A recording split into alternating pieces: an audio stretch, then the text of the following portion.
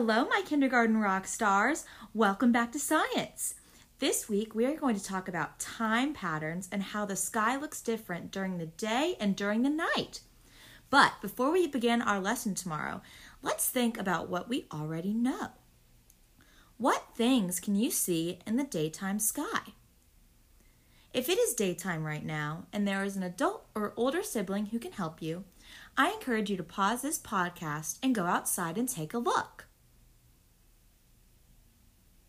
You might see the sun, a rainbow, the color blue, or maybe even some birds.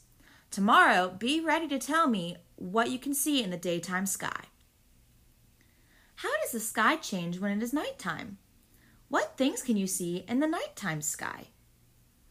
If it is nighttime right now and there is an adult or older sibling who can help you, I encourage you to pause this video and go outside and take a look. At night, you can see stars, bats, owls, the color black, or the moon. Think back on your observations.